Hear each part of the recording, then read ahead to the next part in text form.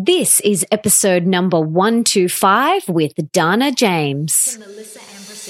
Welcome to the Melissa Ambrosini Show. I'm your host, Melissa, best-selling author of Mastering Your Mean Girl and Open Wide, and I'm here to remind you that love is sexy, healthy is liberating, and wealthy isn't a dirty word. Each week, I'll be getting up close and personal with thought leaders from around the globe, as well as your weekly dose of motivation so that you can create epic change in your own life and become the best version of yourself possible. Are you ready, beautiful?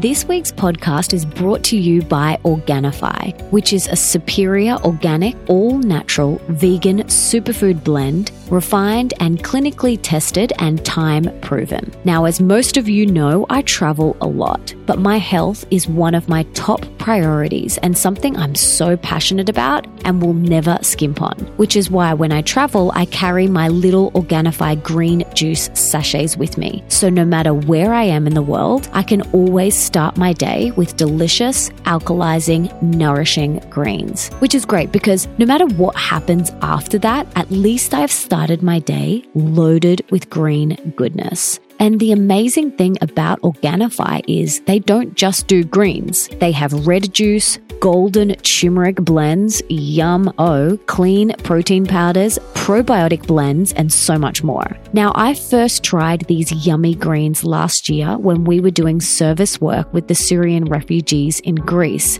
because Mike Sherbakov, who has been on this show, whipped out his little green sachets every morning. And a few days in, I asked if I could try one, and I was hooked.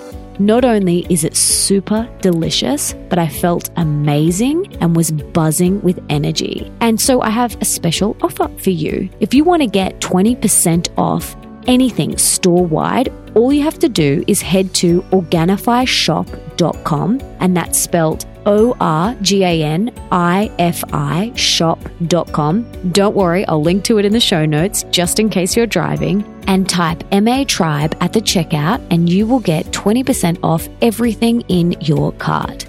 How epic is that?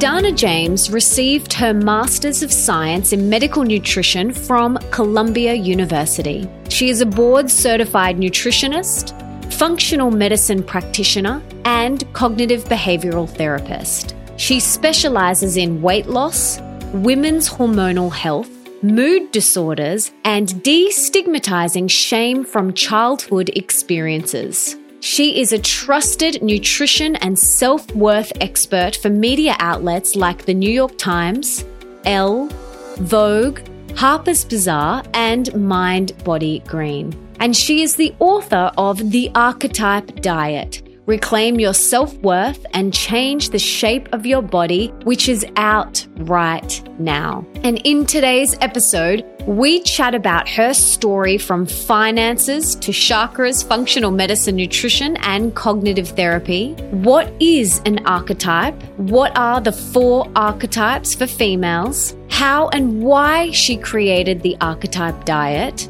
How to discover your archetype, how the 4 archetypes compare to the Ayurvedic doshas, the best foods for each archetype, how to know if you have adrenal fatigue, the surprising thing she attributes her success to, I loved this, why your breath could be the missing piece to your health puzzle, why breathing and lifestyle are so important in order to thrive, what is Rolfing and why you want to give it a go, plus so much more. I loved this conversation so much, and I cannot wait for you guys to hear it. And for everything that we mention in today's episode, you can check out in the show notes, and that is over at melissaambrosini.com/125. But before we dive into today's episode, I want to read the review of the week. And this comes from Zesty Jude. And she says, quite simply and honestly, an amazing, life-changing, and soul-inspiring series of truth bombs, along with massive educational and insightful speakers. I never thought I could get so much information and direction from one place or person. I look forward to each and every podcast and always write down my biggest takeaways, which inevitably become a way of life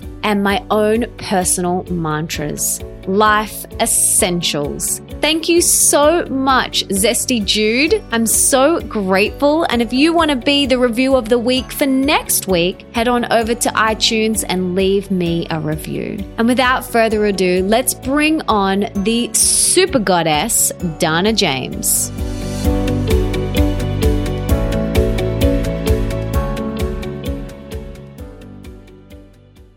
Dana, welcome. It is so great to have you on the show. But before we dive in, can you please tell us what you had for breakfast this morning? Oh my goodness. I would clearly get caught on a day that I was in a rush. I'm so embarrassed to say this. I ended up with half a green juice and some little Japanese rice crackers. I've turned bright red because I've gone against my own advice. It's all good. Thank you for being honest. And I'm so excited to have you. And before we dive into the Archetype diet, which I'm so excited to chat to you about, can you tell us about your journey and how you got to where you are today? I am a functional medicine nutritionist and cognitive behavioral therapist. And it has been a 18-year process for me to get there. Prior to that, I was in finance. I grew up in Australia, just like you. And at the age of 26, I decided to take 9 months off and travel the world. And that's what I did. And I went looking for answers. And I will tell you, I didn't find any answers because it all comes from the mind. I ended up in London and wanted a career shift and found myself surrounded by nutrition books. So decided to move in that direction. And that was a 4-year program studying nutrition, functional medicine, and therapy at the time. I moved to New York and that's where I established my practice. And since then, it's been an observation into the minds of women and looking at their bodies at the same time and until I've now been able to really connect the two. Oh, beautiful. And your approach, it's a revolutionary and very holistic approach to health and weight loss that really guides people to discover what their archetype is. And I love this concept. I absolutely love it. But for someone who's like, okay, what are they talking about? What are these 4 archetypes? So can you explain what these 4 archetypes are? Yes, an archetype just means model because I think sometimes people get confused about what that is. And it just means like the 4 models of women. So I created the 4 female archetype structure to give women the opportunity to really understand very complex interactions between the physical body and the mind. Otherwise, it was just cumbersome. And I realized that the reason we had these seemingly self-sabotaging behaviors in our relationship to food and even other women or the men in our life had to do with where we sourced our self-worth from. And so I developed these archetypes based on that. Where was that source of self-worth? And it wasn't whether it was your self-worth was good or bad, which is where did it come from? What was the identity? And the first one is the nurturer. The nurturer sources her sense of self-worth from being there for others. She's very open, giving, compassionate, kind. And really her fear attached to that is that she's not going to be needed. So then this creates a whole set of other behaviors, which I'll come on to. The Wonder Woman sources her self-worth from success, achievement, and recognition. And so she's a very driven woman. She's very ambitious. The fear for her is that she's going to become irrelevant. So that can put her under an extraordinary amount of stress to be the best. And again, we'll come back to what that actually means in the physical body. Then there's the femme fatale, and the femme fatale gets her source of self-worth from her physical body. And this is a really hard place to be because if you don't feel good in your body, you're going to feel pretty worthless. If you feel really good in your body, you are going to be flying high. So the extreme between a balanced femme fatale and an out of balance femme fatale is so at the opposite ends of the spectrum that sometimes the femme fatales don't even recognize one another, except for this understanding that they are very vulnerable to the thoughts on their physical body. Then there's the ethereal, and the ethereal likes to be different. She's very intuitive, creative, and imaginative. However, she was the weird girl at school. She just sort of didn't really fit in. And as a coping strategy, she would retreat into her inner world. And that was the place where she, developed that imaginative mind. However, she doesn't always relish in that. Some of the ethereals can take on the mask of the other archetypes, principally the Wonder Woman and the femme fatale, because society values success and looks. And so if that's her, she's even more discombobulated than an out of balance femme fatale and Wonder Woman, because it's really foreign to her instinctive way of being, which is very free spirited. So, those are the four archetypes in a nutshell of how they were actually derived. And then there's a whole host of behaviors that are attached to that. And then food behaviors, and then there's hormones, and then an eating plan. So it's a big model, but it's a very robust model. Wow. And how did you come up with this? It was years and years of listening to my clients' stories. And it wasn't like this light bulb moment. And sometimes I wish it was. It was just sort of piecing it all together. So given my background was principally in functional medicine, I very much understood the physical body and the hormonal aspect of it. So we know that cortisol contributes to belly fat. If you're in the functional medicine world, you're aware that when insulin's elevated, then you'll tend to store body fat everywhere, because insulin's the primary fat storage hormone. And estrogen causes you to store body fat on the upper thighs if you're a woman. And so I already had that patterning in my mind. And as I started to look deeper into these body shapes, I went backwards. Like I went into, well, what's going on here? Why are the insulin levels elevated? Why are the estrogen levels elevated? Why are these cortisol levels elevated? And I was really led to the mind. So the Wonder Woman, she's the one that's likes success and achievement. Well, she has these very elevated levels of cortisol because I need to be the best, best, best, best. So she tended to store body fat first and foremost on her abdominal area. And she was a reward eater. So she was the client that I was always going to be challenged when we got to the alcohol and the late night dark chocolate eating, because that's how she got her pleasure. She was so busy that very rarely did she put other forms of play into her life. So part of my process with working with her was to have her identify that that's what was going on, and then to get her to say, oh, identify the other things in her life that made her happy.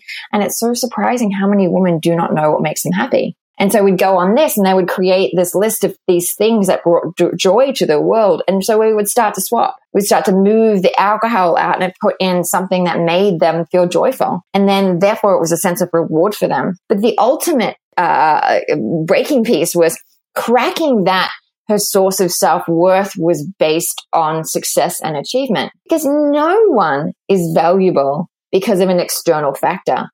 Like, we're all valuable as humans for our presence, for being there. But this is so imprinted into our culture, and certainly imprinted into her mind, because she had a very specific experience or experiences that said that to her. So you have to go back and change that belief, so that she then no longer feels this need to constantly achieve and achieve and achieve. So it's a very layered process, but it's laid out in a way that's easy to understand. It's like, here's your archetype. Like, these are the behaviors that happen with this particular archetype. Here's the hormonal issues. Here's the diet that matches that, so that we're no longer women are like, do I go on the paleo? Do I go on the ketogenic? Should I do intermittent fasting? Right? There's all of that noise that happens. They no longer need to do that. It's like you match the plan to your mindset and to your body type. And then the final piece of the archetype diet is the mind. It's like, well, how do you crack these imprints? And so I take people through this 6R reprogramming process to do that. And I'm more than happy to talk about how to do that on this call, depending on how much time we have. So that's just one, like, that's just me giving you one example of the Wonder Woman. And we can go into each of those if you want to. But I hope did you start to see the flow of that and how that could happen? Yes, absolutely. You know, one thing I love about this is it's a very holistic approach. You're taking into consideration the beliefs, the childhood patterns. Like it's pretty amazing because we can't just go and, subscribe to one way of eating. There's so much behind it. And people can discover their archetype by either going to your website, which we'll link in the show notes, or getting your book, The Archetype Diet. But how do these archetypes compare to the Ayurvedic doshas? So they weren't developed based on the Ayurvedic doshas. However, when you compare them, there are absolute crossovers, which I would hope, because the Ayurvedic doshas have been around for 5,000 years. And the Wonder Woman tends to be very pitta. I'm a Wonder Woman. I think we discovered that you're a Wonder Woman. And so it's very pitta, like we're fiery. Like there's that drive there. Then the ethereal is absolutely Vata. Very airy and light and tends to have that same body type that you would predict with the Vata dosha. And the nurture is very Kapha. Right? She constantly feels stuck and stagnant. And there isn't the equivalent for the femme fatale, but the way that I interpret that through the doshas is to say that the femme fatale is really a byproduct of society today, because we have for way too long overvalued the importance of a woman's body. And so she's come out of that. Now, what I will say with the doshas is that they are very different in their eating styles. So I recently did a podcast with Sarah Rose, and I thought I was quite conversant about doshas. And then she says, "Oh no, it's a vegetarian plant." And I'm like, "Oh my goodness, I didn't even realize that." And so for these archetypes here, it's not a vegetarian plant. It's an omnivore plant, although they can all be adjusted to follow a vegetarian or a vegan diet. And so I'm conscious to stress that point, that they are very different. I don't want to do any disservice to the Ayurvedic doshas there. Right. Okay. So we've discovered that you and I are the superwoman. Tell us more about that particular archetype. Like, what foods are best for that archetype? So the Wonder Woman is driven by cortisol. That's the overriding hormone for her. So I don't want her to eat in a way that exacerbates those cortisol levels. So the first tip for her is pull out the gluten and the dairy. If you haven't done it, it's time to do it. Now, this doesn't mean that everybody is sensitive to the gluten and the dairy, but this is one of my first recommendations, because she's more likely to develop these food sensitivities because of how cortisol works with causing some leaky gut. And if you're sensitive to a food, it produces inflammation in the body. And then what binds up that inflammation? Well, cortisol does. And so you don't need cortisol to be secreted by the adrenals because of a food that you're eating. You need the cortisol to counter the emotional stress that's going on in your life. So that's the first thing I suggest that she actually does. And for all of the archetypes, bar the ethereal, I recommend that they start with a protein-based breakfast. So that could be a plant-based smoothie with a really good vegan protein powder. Or it could be a chia seed pudding, and the chia seed has the same amount of protein as an egg, or it could certainly be eggs. Like that's the best choice for breakfast. For the ethereal, she's the only one who I suggest could eat carbohydrates for breakfast, because she needs those carbs to have her feel grounded. So she's good with the overnight soaked oats and the quinoa bowls, and no one should ever be on an acai bowl. They're way too sweet, by the way. She's the only one that can be on those carbs. Everybody else should start with a protein-based breakfast, because it ultimately suppresses the appetite throughout the rest of the day, and it keeps the blood sugar levels very stable. Hence why I was laughing this morning that here I was having some little Japanese rice crackers and a green juice. I will tell you why. I was totally out of frozen fruit. Otherwise, I would have had a smoothie this morning. Then for lunch and dinner, she follows the same structure. And Wonder Woman really need a formula, because it's quite difficult for them to follow a meal plan because their lives are just so busy. So they have a formula, and the formula Wonder Woman it is 6 ingredients. You have 3 vegetables, half a plate's worth. Then the rest of the plate is split between protein, fats, carbohydrates.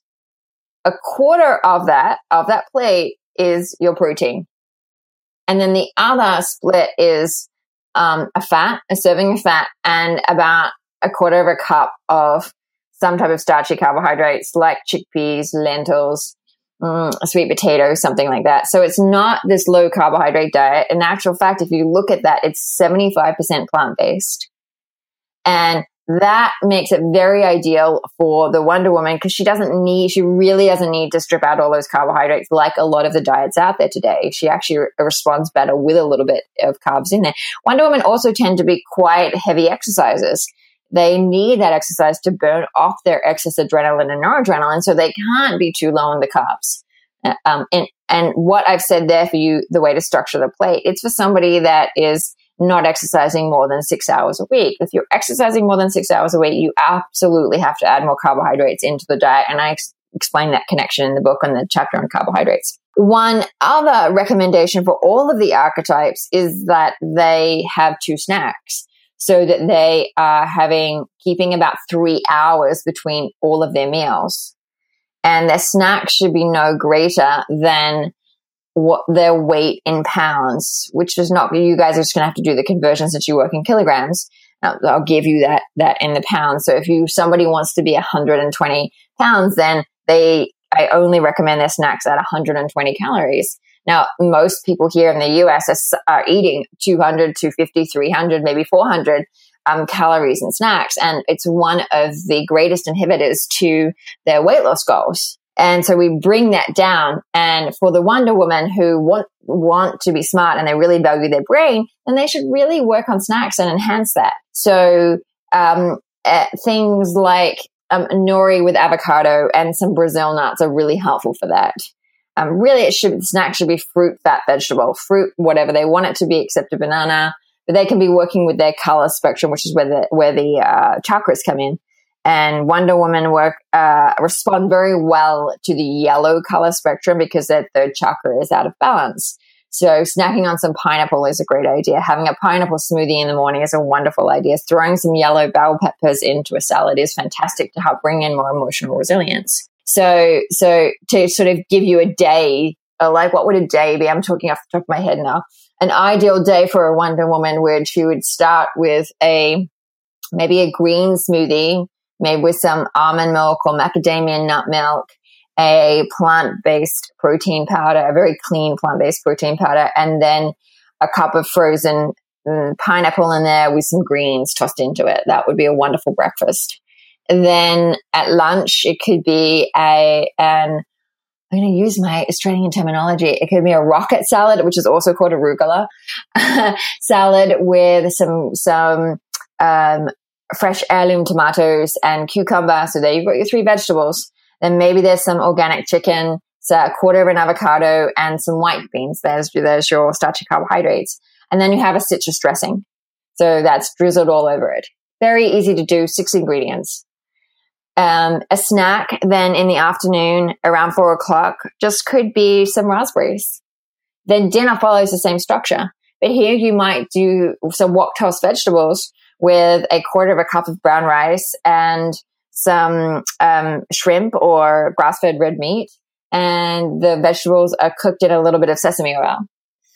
Then she's got some sweet cravings. Instead of going for the chocolate, she could sit down and with just some chopped up papaya and a little bit of lemon juice or lime juice. That's a really beautiful day for her. It's a very balancing day. Now, I will say the Archetype diet is specifically focused on weight loss. So that's a weight loss day. And when I say weight loss, I mean fat loss. I'm talking 1-to-1 here. So if that's not one of your goals, you would just need to bump up the carbohydrates in what I just said to you and find the balance for you. Wow. Amazing. I did. So, I am this archetype, and as we discovered, and I did ketogenic diet for about 7 months. Oh my goodness. Okay. You have to share your experience. Please tell me. Oh my gosh. Okay. So this was a few years ago, and like reflecting back, the first thing I noticed was my sleep went.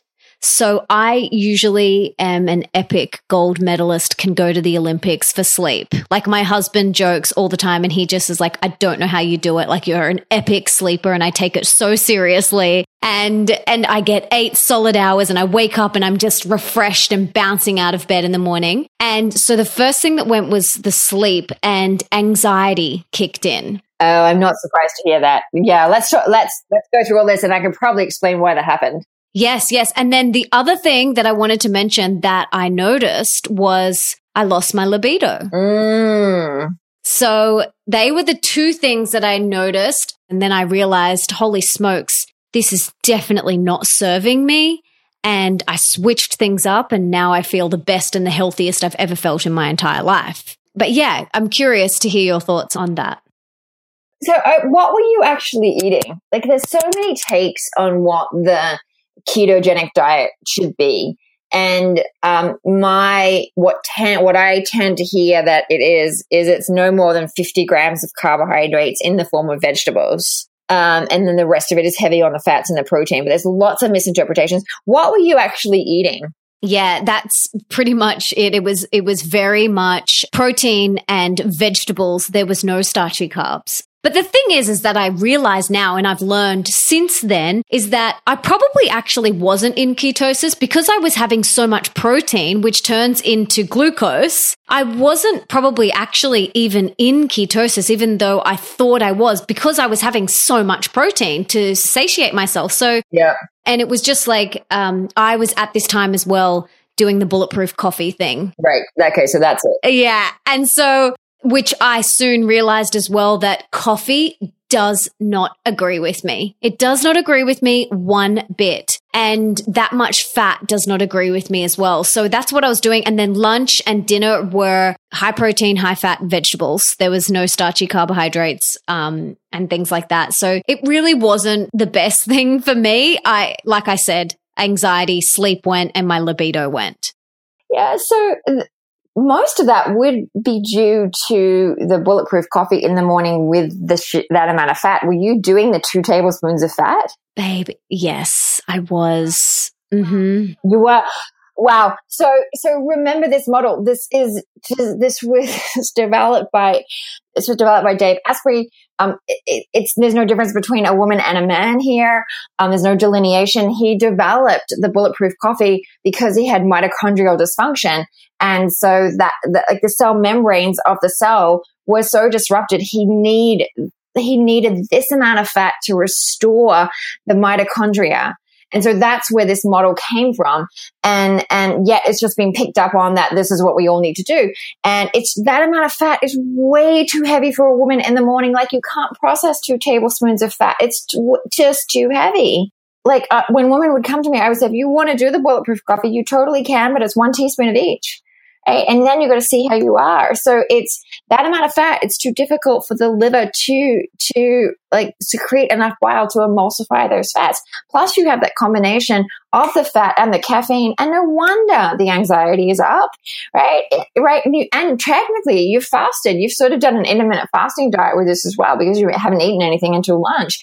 That without a doubt causes the anxiety. When I did the intermittent fasting, and like you, I did it for like 6 months or 7 months, probably 7 years ago, because you try it out.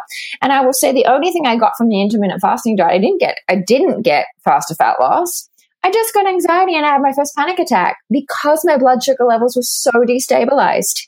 And as a nutritionist, that's not what you do. That's the first thing you correct. I went to my acupuncturist because I was so freaked out about it. The next day I was doing something for PBS and I was like, hell no, I can't have a panic attack. And he looks at me and he says, do you think it's your blood sugar levels? And all of a sudden I have that download and I'm like, holy hell. My blood sugar levels are dysregulated because I haven't eaten breakfast for 6 to 7 months and I'd just been on coffee. And I was like, from then I was like, I've got to go back to start eating breakfast. But we have to go back and we have to try these things, right? So that we can experience them to say whether they're going to work for us or not. You know, the loss of libido is, who knows what that's coming in from, but could easily be from just the too low levels of those starchy carbohydrates and potentially those vegetables. And you need the vegetables to regulate all of your sex hormones. That's why I have women eating double the amount of vegetables that I give to a man. right? So for like the Wonder Woman we just went through, she has double the amount of vegetables to the protein. And I say to men, you actually get equal parts, right? They work better with a little bit more fat. They work better with more protein. So it's a great diet for them. It's just not great for a woman. Yeah, totally. What are your thoughts on coffee and the 4 archetypes? Is there any archetype that does well? And I'm talking like good quality, organic, mold-free coffee here, not stuff from, the corner shop. So that, it doesn't have anything to do with the archetypes here. I could probably say that the ethereals may not do really well on coffee at all, just because they tend to have higher levels of anxiety. But this, to me, is more to do with the genetic ability to metabolize caffeine. So there are some people that are fast metabolizers of caffeine, and there are others that aren't. I happen to be a fast metabolizer, so caffeine works really well for me, except if I put it with fat, and then I'm like as high as anything. And so you have to know how caffeine works within the body. Most of us, if caffeine doesn't feel good to us, then you take it out. But really, limit it to one cup is ideal, 2 cups maximum, nothing after 11 o'clock. You just, as women, it takes 8 hours. The half-life of caffeine in a woman's body is 8 hours. Wow. And so then that means half of it's metabolized. And so then another 4 hours later, half of that half is metabolized. So it's just such a long process. And if you're on the contraceptive pill, then it elongates that even more. Wow. And some people are having 2 or 3 coffees a day. Yes. And it's, if you're a fast metabolizer of caffeine, fine, have two espressos and be done with it. But otherwise, no. Now, there's an exception to that. If you are adrenally fatigued, then coffee is not your friend. And how do you know if you're adrenally fatigued? You do high intensity exercise and you feel worse afterwards. Right? So that's one indication. And adrenal fatigue is thrown around, but what it really means is that you don't have cortisol coming in this really beautiful L shape, which is like your circadian rhythm anymore. So cortisol should be elevated in the morning and then gradually taper off throughout the day so you can get to sleep. For somebody who's adrenally fatigued, it's flatlining. It's just flat. You've got no energy in the morning, and maybe sometimes it kicks up in the evening and then you're a little wired. But also your adrenaline and noradrenaline you have such low levels of that. And adrenaline and noradrenaline are your fight and flight hormones. So when you drink a cup of coffee, you stimulate the adrenaline and noradrenaline. So you don't want to be having a cup of coffee and stimulating that when your resources are so minor. Again, you want the adrenaline and noradrenaline to be kicking in when you're truly under a stress response. Like you're driving somewhere and then you need to slam on the brakes. You need to have enough adrenaline and noradrenaline in the body to be able to recognize that there's an issue, that there's a crisis happening, and to slam on the brakes. So that's when I suggest that women take it out. Right. Okay. So the next archetype, the femme fatale, what would a day on her plate look like? You know what? The femme fatale she's very similar to the Wonder Woman because it's more of a mindset shift for her. So the femme fatale tends to be very fearful of food. So she's the one that doesn't eat fruit. She's very scared of eating the high glycemic vegetables, which don't exist, by the way. And when I'm talking about those, I mean the carrots and the beets. So it's just a fallacy. It's wrong. And she's scared of putting any type of carbohydrate into her body unless she's in a binge mode, and then she just eats everything in sight. So, which is what happens because femme fatales get on this very restrictive plan. They restrict, and then they can't do it. And so then they binge. And when they binge, they feel such a sense of shame, and they will continue eating that way, feeling like a failure until they forgive themselves for that binge. And one of the ways that I work with the femme fatales, besides addressing the mind and that they're not worthy based on their body, right? They're worth so much more than that, is that forgive yourself. Like if you have a little binge, just forgive yourself. And the next day, get back on plan. Or if that binge happens in the morning, you can recover. You can totally recover and make it a maintenance day. It doesn't have to be this weight loss day. And so for the femme fatale, I structure it very much like the Wonder Woman because she often needs to add these carbohydrates in to kickstart her metabolism. And so it's a very similar plate structure to what we just went through. And the biggest difference there would be that her second chakra is out of balance. And so that's working with the orange. And here's the irony of that is that she's the archetype that is avoiding the mango smoothies and not wanting to put the carrots on her salads. And yet that is the emotional rebalancing food for her. Wow. And the thing also about femme fatales is it's very black and white for them. And if one thing's good, it's really good for them. So I've had femme fatales come into my practice and they're eating yellow foods at every single meal. Orange foods at every single meal. And I'm like, no. Once a day is really good because you can end up with, orange colored skin if you overdo it on the carotenoids. And a little bit of orange in the skin is actually really pretty. But we don't want to do that. And so I'll just stress that put that out there with the femme fatales. So it's very similar to the Wonder Woman plan. Yes. I had a friend whose hands turned orange from too much carrot and sweet potato. It's very common. I'm surprised mine haven't, to be honest. I love sweet potatoes so much. Like sweet potato chips are literally like an orgasm in my mouth. It's so good. But I'm surprised. My husband's like, I don't know how you haven't turned into a sweet potato. Well, that's good. So you must be eating the other colors as well. Yes, I will. And then we have, actually it's a good way that we do this because then we have the nurturer and then the ethereal, and they're the opposite ends of the spectrum. So for the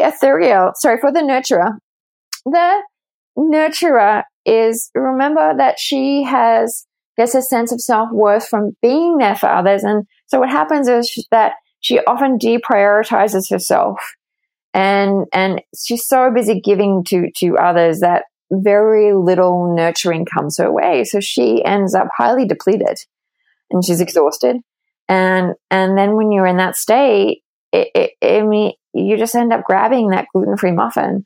And you know that it's not good for you, but if you're thinking, oh my goodness, if I don't grab that on the way, I'm not going to be able to eat again.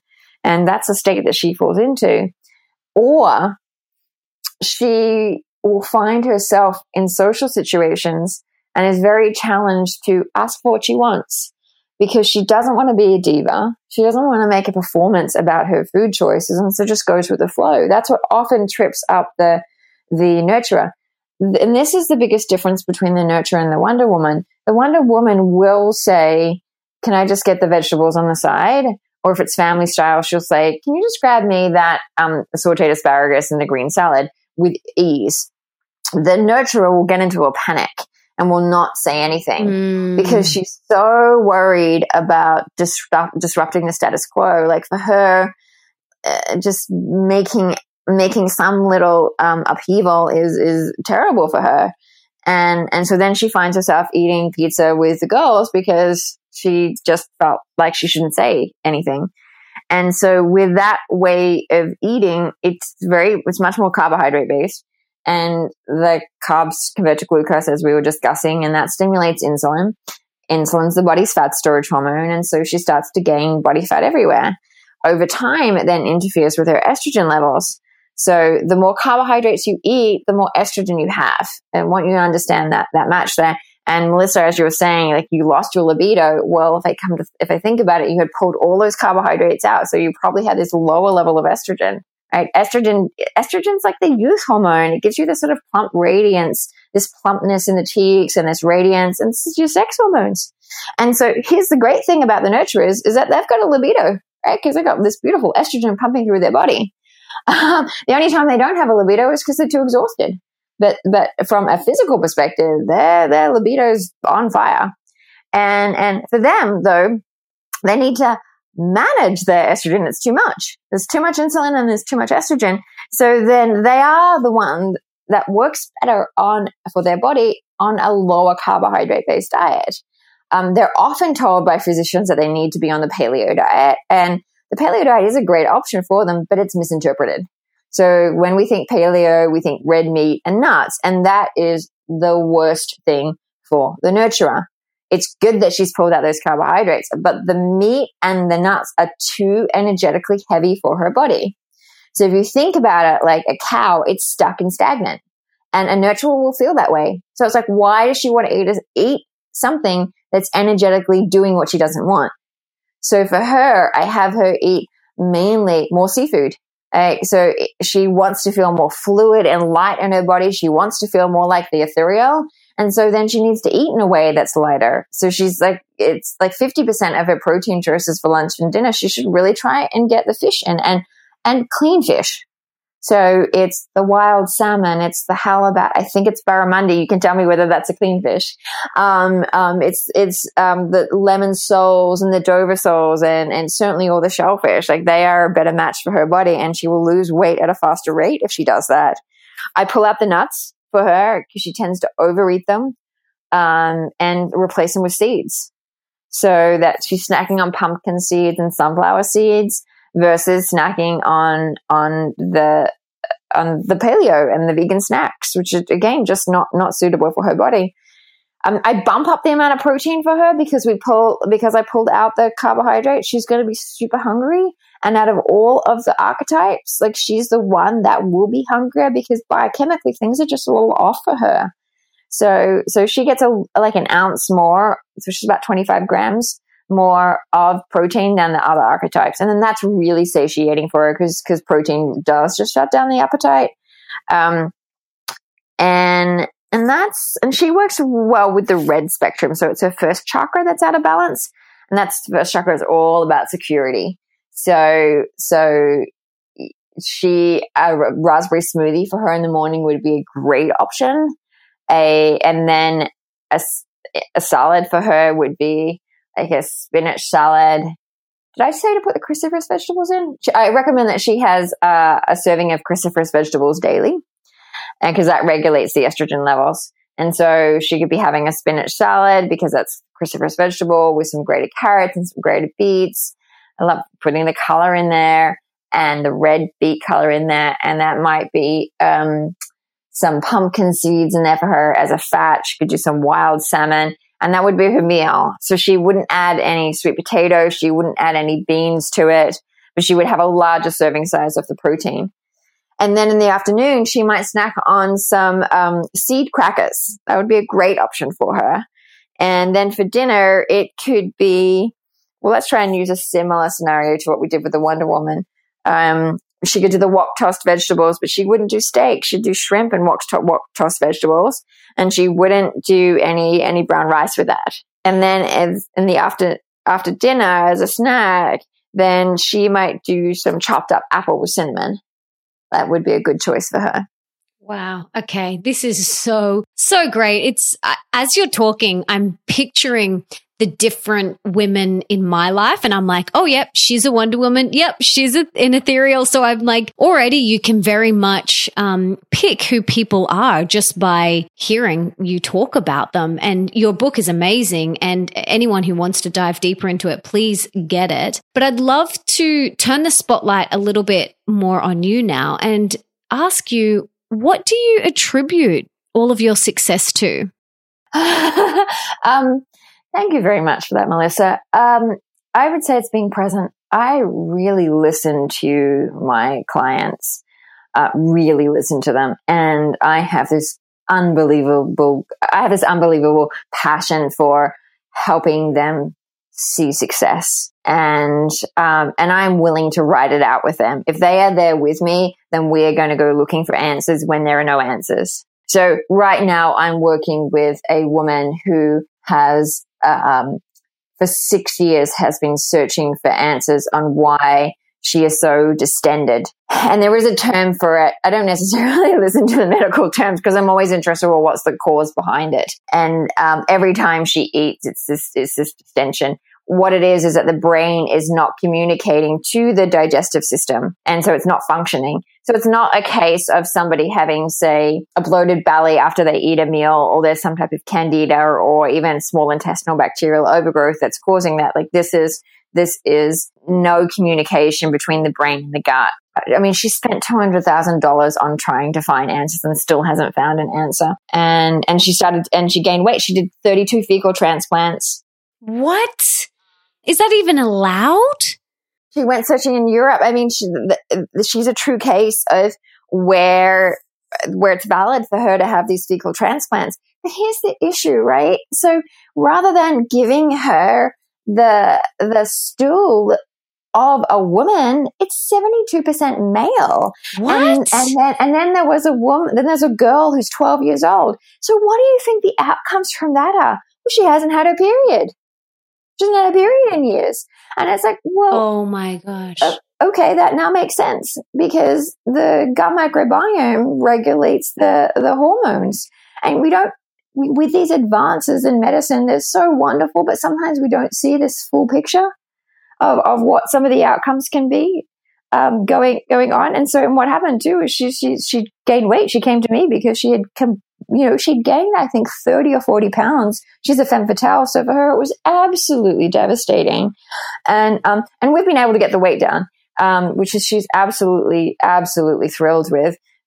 And now I'm really starting to delve in to this work behind the brain, and it's not the mind, it's the brain not communicating with the gut. And I am with her, like, really, we're going to figure this out. Right. And so, and I would say that that's where my success has been, that I'm looking in many different places for the person that's sitting in front of me. Oh, beautiful. I know a few people who have had those fecal transplants and they haven't worked. I know 2 people that they hadn't worked. And I actually know another story of someone who had this fecal transplant and they started to take on the mannerisms of the person that they got the transplant from. Like, isn't that amazing? It's fascinating. And I'm not surprised to hear that because a lot of the research on the fecal transplants is coming out of Australia. I mean, it's new research, and we don't know the outcomes. And in case there are certain cases where it's really valid, like for this particular client, it made sense for her to do that.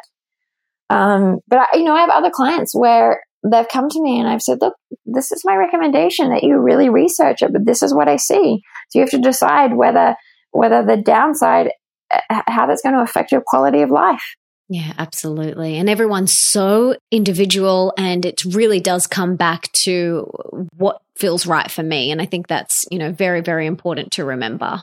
Yes. We need to remember that power of the mind on, say, the gut microbiome and the rest of the body, and how connection is just so, it's such a vital healing tool. Then when we feel connected to a community, things just start to function better. We feel better. Everything starts to flow.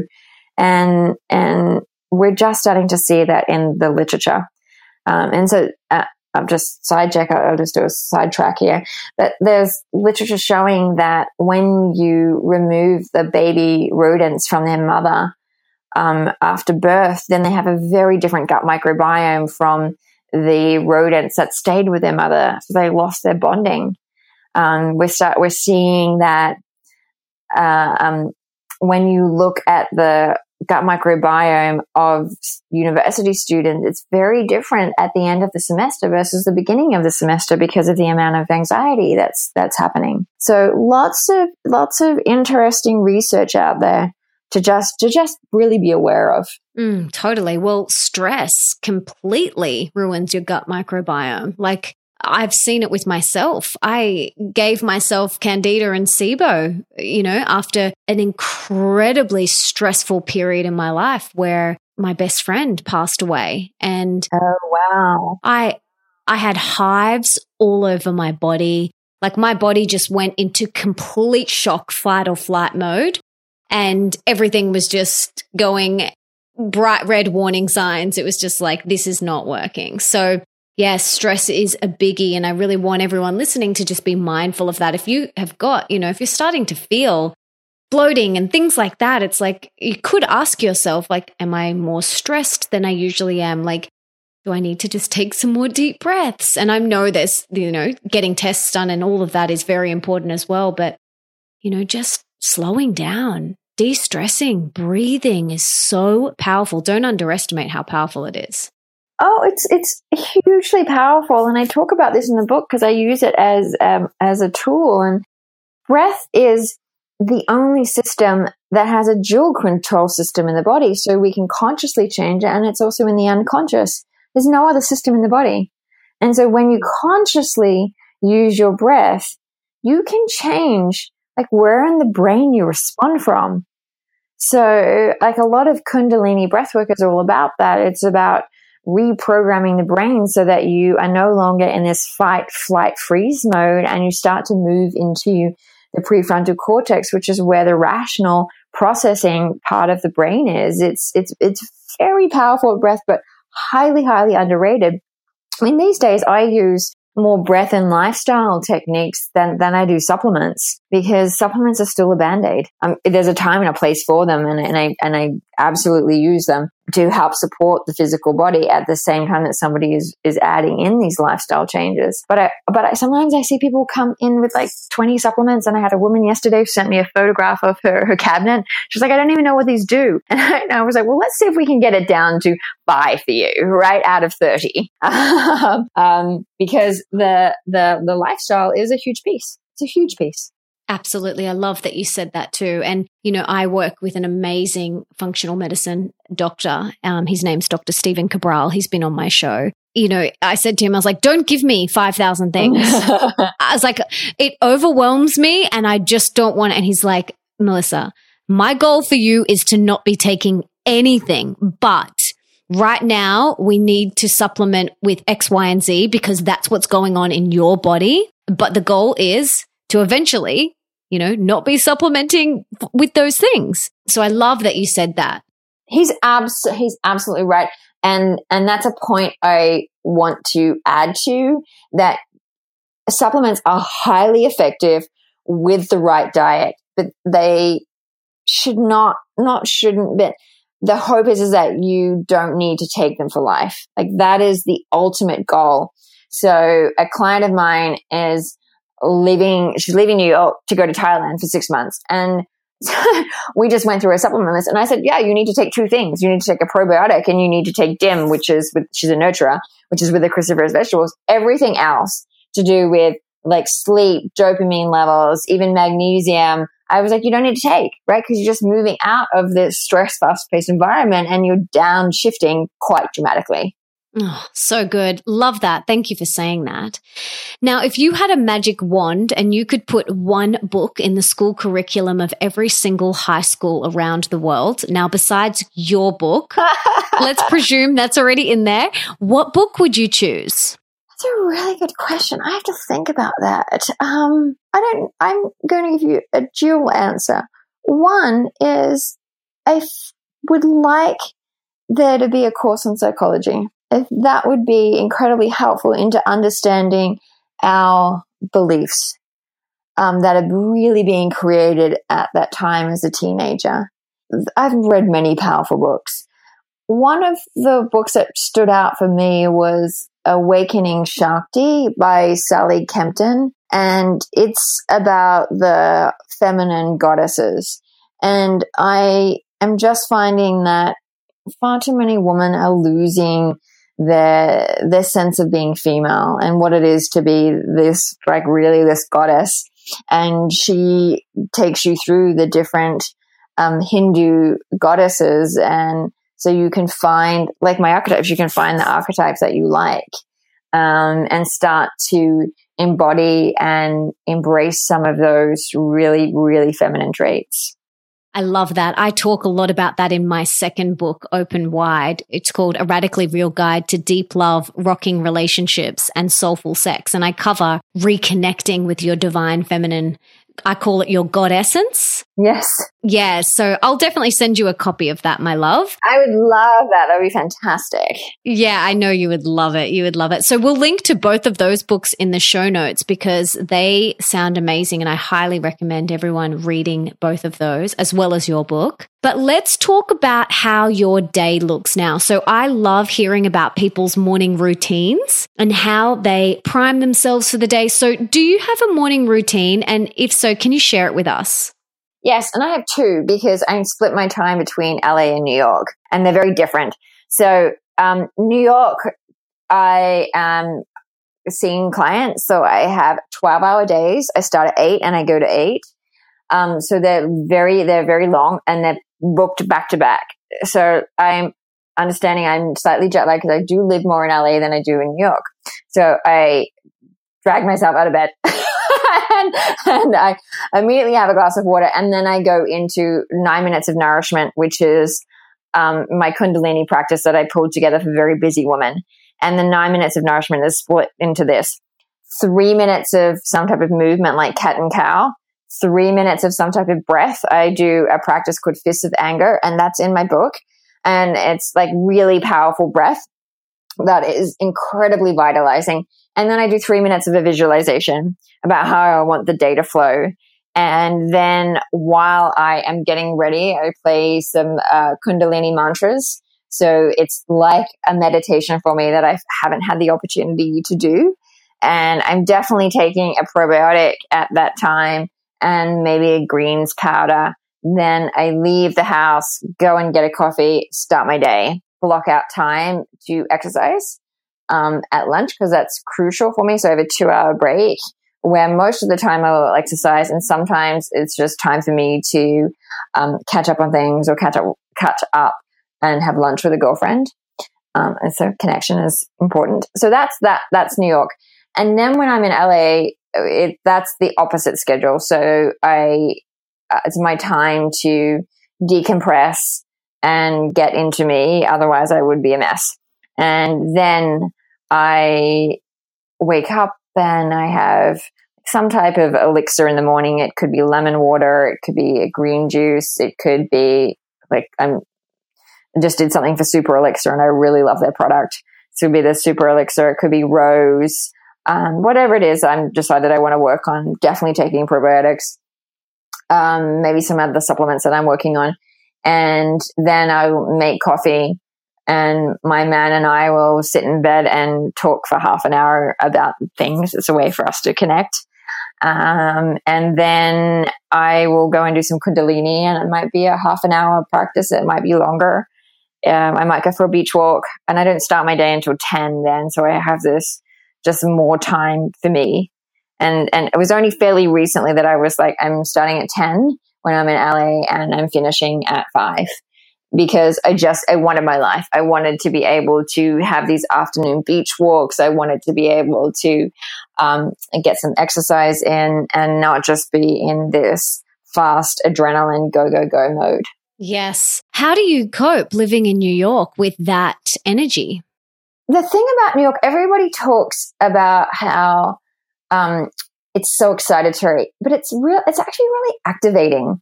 So it's not like you've got your foot on the pedal the entire time. There's just something about it where there's an excitement to it, and it's just sort of fun. But you have there's a lot of everything's so convenient. It's dense. It doesn't take you long to get anywhere. So if I want to go from downtown to uptown, it's 20 minutes and then done. If I want to get things done, like even like drop the dry cleaning off or getting my nails done, I'm going to do that in New York because it's like a minute's walk away versus half an hour in LA. So it's great to have that sort of charginess. You just need to know how to manage it. So midweek on a Wednesday night, I see my rolfer. So for an hour and a half, like she's doing Reiki and rolfing on me because I've just seen, 25, 30 clients, and I'm picking up on their energy and I need to disperse it. Wait, what's rolfing? Rolfing is a method where it's like getting into the fascia to start to release, like blocks that are there, either from a physical or an emotional perspective. And I line this beautiful biomat, and she's got the candles going, and it's just a time for me to, once I leave, I walk out feeling very ethereal. And I also have salt baths. So I sit in a salt bath for 20 minutes after a day of consulting, because like my energetic field is picking up on everybody else's field. And I don't want to start carrying the wounds of my clients because it's not fair to my other clients. So when somebody's going through some type of like binge eating, I don't want to pick up on that. And there's such an energy shift that happens when you consult. You really got to put up these these boundaries so you're not porous. Yeah, absolutely. That role thing sounds amazing, and I have never heard of it, but I am like, sign me up. She's amazing. Yes, I'll let you know. Her name is Rachel Felsen. If anybody's in New York, she's really wonderful. By the way, the healers that I work with are all nurturers. I love my nurturers. Yeah, and they're perfect. You go there to be nurtured. It's perfect. To be nurtured. Yes, it is. So I've got 3 little rapid fire questions for you now. In your opinion, what is one of the most important things that we can all do today for our health? Connect.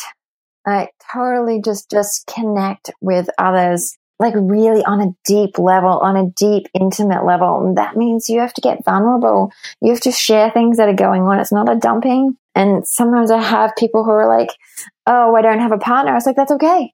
Right? Go to a yoga studio and talk to some of the girls there. Just find that deep connection, find your community. It's vital. Absolutely. Absolutely. I couldn't agree more. Okay. The next one is, what is one of the most important things that we can do for more wealth in our life? So more abundance in all areas of our life. Be really honest with yourself about where your blocks are. Because I view things through the lens of food, if you find yourself standing up in the kitchen just eating something and you don't know why, that's the time to pause and ask about what feels uncertain in my life, and how can you then get a little bit more certainty or move that in the direction that you want to be going in. Beautiful. Beautiful.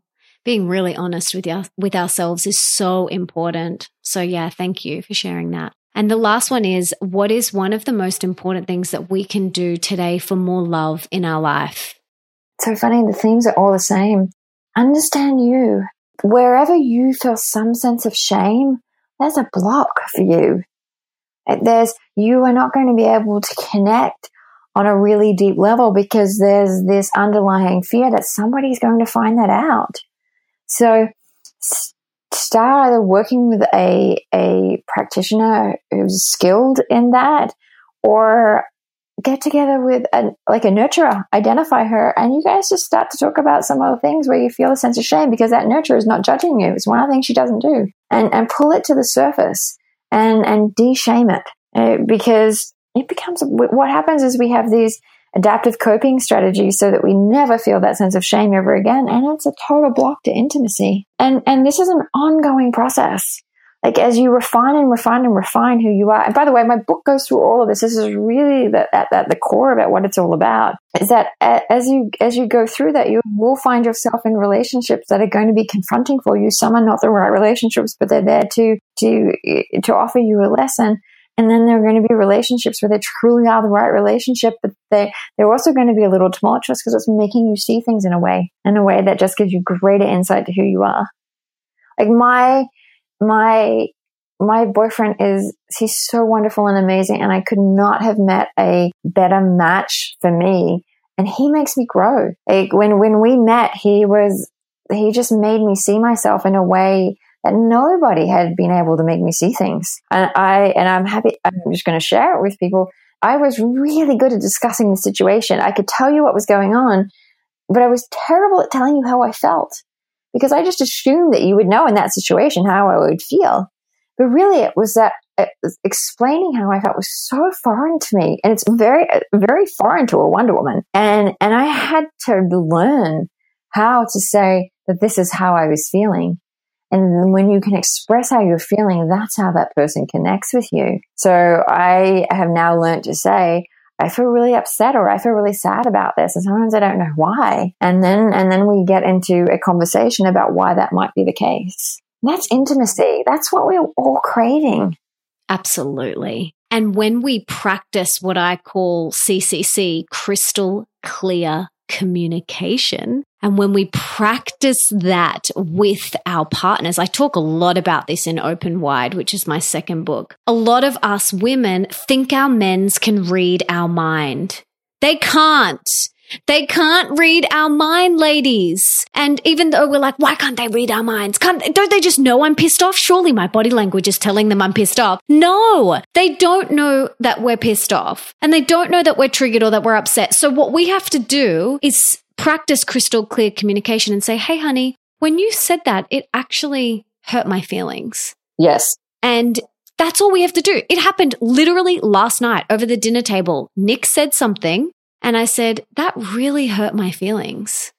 And he said, oh, but that's not what I meant. And I said, I know that's not what you meant, but the way that you said it actually hurt my feelings. And he was like, I am so sorry. I will choose my words better next time. And that's it. And two, it's your perception. Yeah, exactly. So it's like, oh, okay, I interpreted it that way. I know that's what you didn't say. This is how I've interpreted it, and I got triggered because this is my wound. Exactly. And so it's a really good way to put it onto you, because you're the one that got triggered, and so you can take that responsibility for that and understand why. And what you're doing is reaching out to them to say, can you soothe that for me? Can you give me greater clarity on this? Like, that's why people fight, because somebody misinterprets the other person. And instead it's like, well, this is what I heard. Like, I know that's not what you said, but blah, blah, blah. This is how I interpreted it. And then that's how you can resolve it. You have to be able to speak what is on your mind. It needs to be a safe place for you to do so. So you have to create that in the relationship. Then you get really beautiful, intimate communication. Like, it's really, really wonderful. By the way, I love the name of your book, Open Wide. Thank you so much. Yeah, it's perfect. It's perfect. Well, it's about opening every chakra, opening your heart, opening your mind, opening every chakra in your body, opening every cells, because in every moment, we're either closed or we're open. We're either choosing love or we're choosing fear. And so for me, that is my guiding mantra. So I say to myself, whenever I feel myself close down, or I literally feel my heart close off or my mind close off, I say to myself, open wide, Melissa, because nothing good comes from closing down. Nothing good ever comes from closing down and going like shutting off to the world. And my husband will grab my hand when he can see that I'm closing down, and he'll grab my hand and he'll say to me, open wide, baby. Nothing good comes from closing. And I'm like, oh, you're right. Even though I want to shut down right now, but he's right. And that is my mantra. So every day when I go out into the world, am I open or am I closed? And are we open to the Uber driver? Are we open to the person behind the counter at the bank? Or is our head closed off and shut down and in our phones?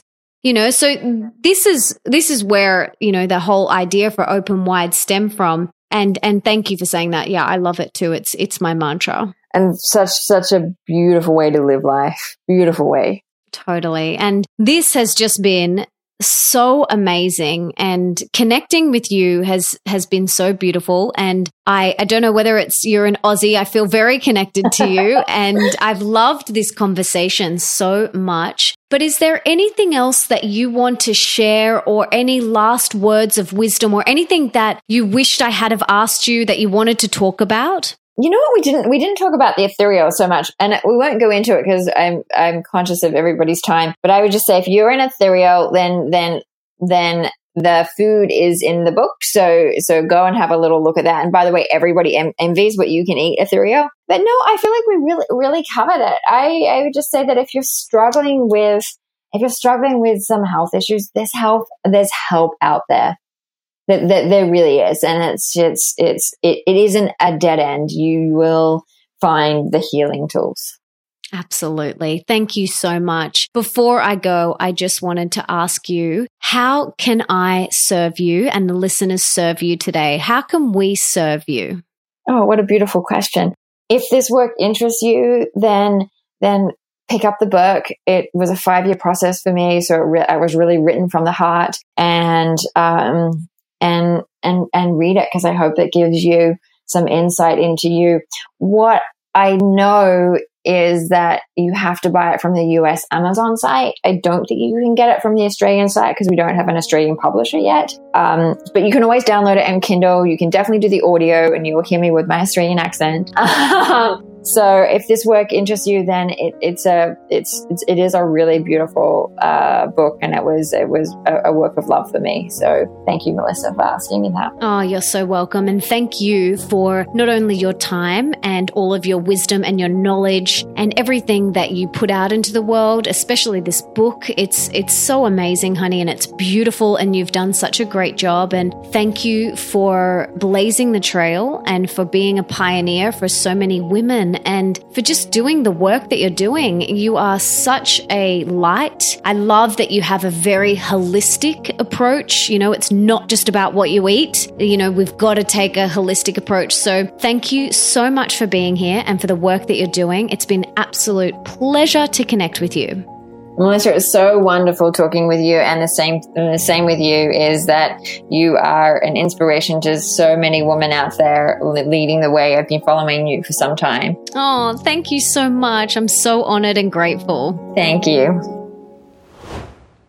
Wow, I got so much out of today's episode. And if you did too, please subscribe and leave me a 5-star review in iTunes or on your podcast app, because that means that we can help support and inspire even more people together. And don't forget to tell me on social media, either on Twitter, Instagram, or Facebook, who you would like me to have on the show. And for everything that Dana and I mentioned in today's episode, you can check out in the show notes, and that is over at melissaambrosini.com/125. And you can also listen to all my other episodes there too. Another thing I wanted to remind you guys about was that if you haven't got my latest book, Open Wide, A Radically Real Guide to Deep Love, Rocking Relationships, and Soulful Sex, all you have to do is head to melissaambrosini.com/open wide to get your copy now. And whilst you're there, you will also get access to my free Open Wide video masterclass that Nick and I created just for you. It's free and it's all yours. And if you want to be the review of the week for next week, make sure you head on over to iTunes and leave me a review.